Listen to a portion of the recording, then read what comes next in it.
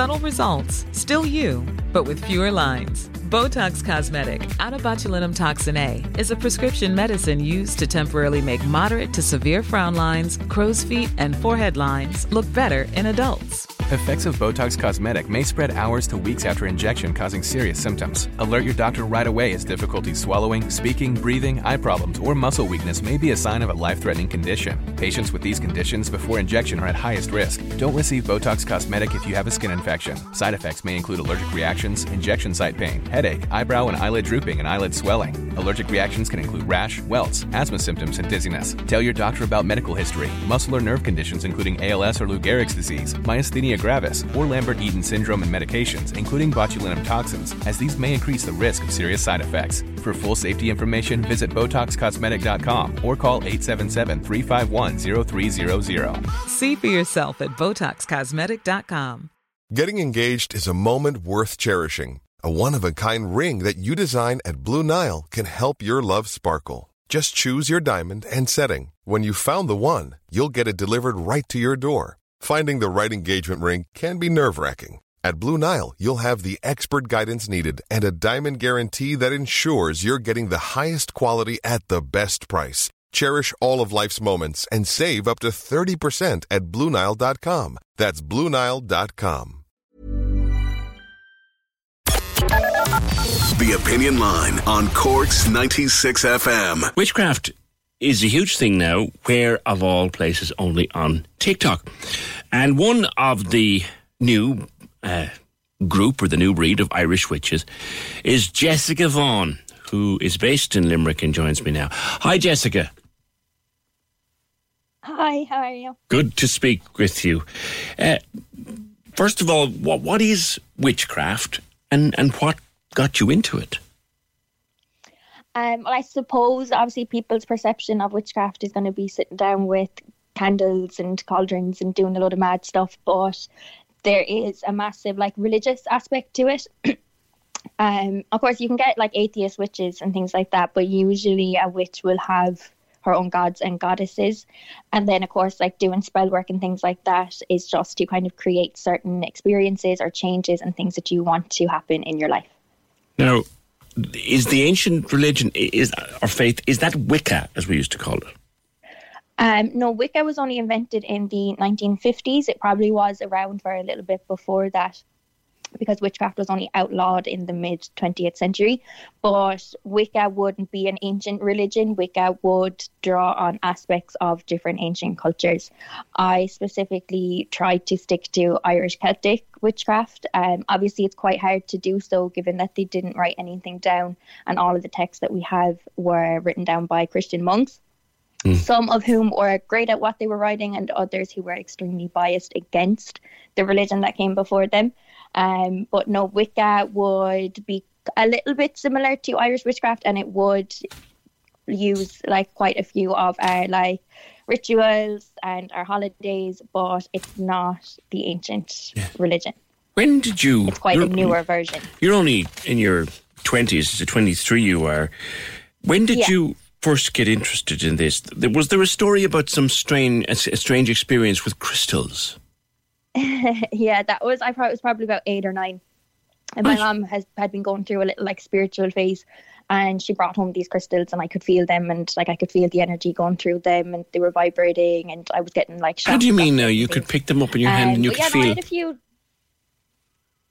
Yeah, but my great-grandmother was a white witch as well, so I think I just inherited a little bit of it, a bit of the madness. Tell me about her. She was a palm reader, mostly. That was her favourite to do. She read tea leaves, she read cards. She was actually a very, very Catholic woman, despite the fact she was a witch. But Irish witchcraft does that a lot. It usually would be a syncretic blend between Christianity and pagan rituals and rites. Because if we look even at Ireland today, we still celebrate Bonfire Night on the 1st of May, which has its links back to the Celtic festival of Bealtaine, which is what our name for May is anyway. But yeah, the pagan festivals and rituals had to become a Christian version of what they once were to be acceptable in the Ireland that it turned into. So you will get that a lot where things will have a Catholic touch onto them, or the Catholic rituals will have a pagan touch onto them, like the way Bridget was originally an Irish goddess and then she became a saint. Yeah. So what are your, if you like, core beliefs in terms of witchcraft? Well, Jessica, it's a very nature-based pursuit for you, isn't it? Yeah, so I make sure to spend a lot of time in nature and reground myself. Irish witchcraft is very big onto like giving back to your community and doing things for the world around you. It's very, very like environmentalist as well. It does talk a lot about how we have to protect the green world and how we owe it to the green world to respect it. I think in our modern day and age, we're very like dissociated from the natural world and separated from it. We consider ourselves to be above nature and away from it. But my witchcraft practice seeks to get me to reconnect to the natural world again and live in harmony with the cycles of what's going on around me. Okay. Talk to me about spells, Jessica. Do you do spells? Yeah, spells. This is funny because like obviously it does have all that kind of like woo-woo, like fanciful stuff around it, but like science is actually starting to catch up on this now in terms of quantum physics and knowing that you actually can change energy, that everything is made up of energy, actually change what that energy functions as, which is what witchcraft does. But you would pick the energy of like certain tools or certain plants, certain flowers that match up with the thing that you're trying to create or manifest. The law of attraction does play into this, and I know the law of attraction and manifesting has gone very, very mainstream, which personally I consider to just be a very watered down version of witchcraft myself, but that is debatable, I think. Yeah. But yeah, spells would just be, you have an intention that you want to happen. I would communicate with my spirit guides and my gods and ask, is this something that can happen? Is this something that's for me? Do you agree with this? And if they give the go ahead, then we'll do it. And that thing will come into fruition at some point or another. Yeah, your spirit guides. So who are they? Like, who are your spirit guides? Who guides you in your witchcraft? So every single witch is going to be different. Most witches will always work with their ancestors anyway. I tend to only work with the ancestors that I actually inherited the witchcraft from. Right. And then you'd usually have some sort of gods, goddesses. Some people still work with angels. Some people work with saints. It just depends on who they feel called to, who they're like connected to on a soul level. And what kind of a spell would you do? Like, if someone said to you, and I don't wish to trivialise, but if someone said to you, Jessica, I have my driving test coming up and I'm deadly nervous about it, like, can you help them with that? Or is that what spells are for? Well, like, if they're really, really nervous, you're going to want to counteract that by doing something to ground them in order to, like, just get their feet on the ground and have them concentrated on what they're doing. You can send them good luck. You can send them concentration. You're going to just pick things like a colour that you will associate with grounding, or a colour that you'd associate with good luck, and then you'd use the plants and herbs and things, and you dress the candle with that, or you put them in a little pot, or you'll give them a spray or an oil with the ingredients in it. Oh, so you burn herbs, like? Yeah. At an altar? Yeah. Okay. And what herbs do you use? I mean, are they stuff that's, do you have to go out and find them, or do you grow them, or are they herbs I would know? I think it's really, really beneficial to use the things that are local to you. Like, I have some random flowers in my garden and I have like thorns and things like that, and I'll use them. But I do have just a little like kit of herbs. You can just order those online as well. So they do come in handy. But like, probably my favorite ones to use would be rosemary, because that's really good for like cleansing. I love rose petals in general. Just the rose. I love getting a bunch of roses, drying them out, using the petals for like a bath or something like that, and then actually like burning the stems. Smoke cleansing is something that you might have heard of. People will call it smudging.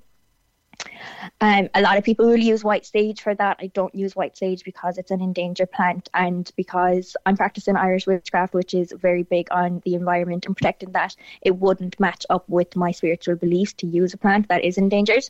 Sure. So I try to use other things for that, but yeah, I really like rosemary, rose petals, cinnamon, and then all those things have different purposes. Dragon's blood is really, really nice as well. So smoke cleansing is to like clear the energy in the air around you. Right. So you can do that for yourself, a person, your actual home and your space and everything. So how do your friends and your family feel about all this when you tell them that this is what I don't you do? think they feel any type of way. Sometimes they'll ask me to do readings and stuff for them.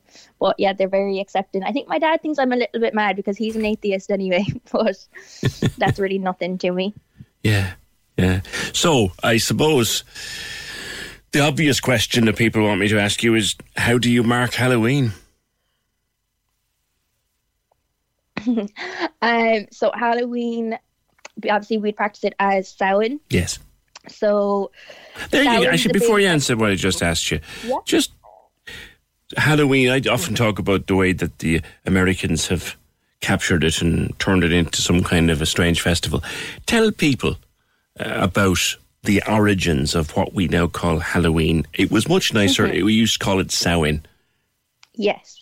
So Halloween, the way we know it today, happened when all the Irish people emigrated to the States, and the American market saw Samhain and said, how can we capitalise off of this? But originally, Samhain is actually a festival going back like 4,000, even more, maybe years, to ancient Celtic Ireland. And it is a festival to honour death and the dead, those have passed, those that are going to pass, because this was a time we were coming into winter and it was likely that not everybody was going to make it to spring. It's a festival that's highly associated with the goddess, the Morrigan, as well, who is known as a goddess of death. There's lots of different things from Samhain, even from thousands, hundreds of years ago, that still are present today. Like the concept of dressing up in costumes actually originated as a tradition that you would don your costume because the veil is thinning, and the veil is what separates the physical world from the other world, which is the spiritual world. And so all of these entities and beings would be able to communicate easier, and they'd be able to cross over to the physical world easier. And some of those beings may wish to do you harm. The belief about the other world in Irish witchcraft is that it's a mirror to our world, and just as there is good and bad in this world, so too is there good and bad in the other world. So of course that means that there is beings that wish to harm you, just as there's beings that would wish to harm you in this world too. So you put on your costume to confuse those entities so that they don't think that you're human, so that they don't try to do anything to you or mess with you. So that's the origin of the costumes. Yeah. And then the whole origin of the pumpkins. Obviously, pumpkins were not native to Ireland, so it was originally that you'd carved it on a turnip or something. Yeah. And much more creepy looking than the classic pumpkin that we know. But yeah, that was done as a protective measure as well. It's also an old tradition to leave an extra place setting and a plate of dinner out for people. People being the benevolent spirits that you wouldn't want to offend by not giving them anything and showing them hospitality. Okay. So what will you do? Is there anything specific you will do on Halloween in your room, in your space where you have your altar? Is there anything you will do to mark the occasion? Yeah, well, I won't actually be doing it in that room. I try to do all of like my rituals and stuff for the big holidays outdoors, as long as the weather allows it. So I will actually be spending Samhain in my ancestors' graveyards, where they're all buried, and I'll do rituals with them, and I'll give them offerings up there. But yeah, Irish witchcraft rituals will incorporate the 4 elements. So you'll have something to represent air, water, earth and fire, and you lay them out, and you'll get in tune to the energy that the natural world is giving you right now, and you'll thank the sun for everything that it's doing and has done. Samhain is often labelled as the Celtic New Year, and that is debated a bit within witchy circles. Yes. But it's basically down to the belief that the Celts believe that the new day began when the sun set the evening before, not when it rose again in the morning. So that reflects the winter would be the dark period of the year, and that would be the start of the year. So I think that's where that belief came to be. Okay. You are a mine of information, and thank you very much for being with us. And I hope that whatever you do to mark Halloween with your ancestors in that graveyard goes well for you. Irish witch from Limerick, Jessica Vaughan. Thanks, Jessica, for being with us on the Opinion Line. If you want to find out more, there's loads of it on TikTok. Hashtag witch talk. Just go into TikTok and look for witchcraft or hashtag witch talk. There's loads of it there, and there's loads of Irish people doing it. Cork's 96 FM.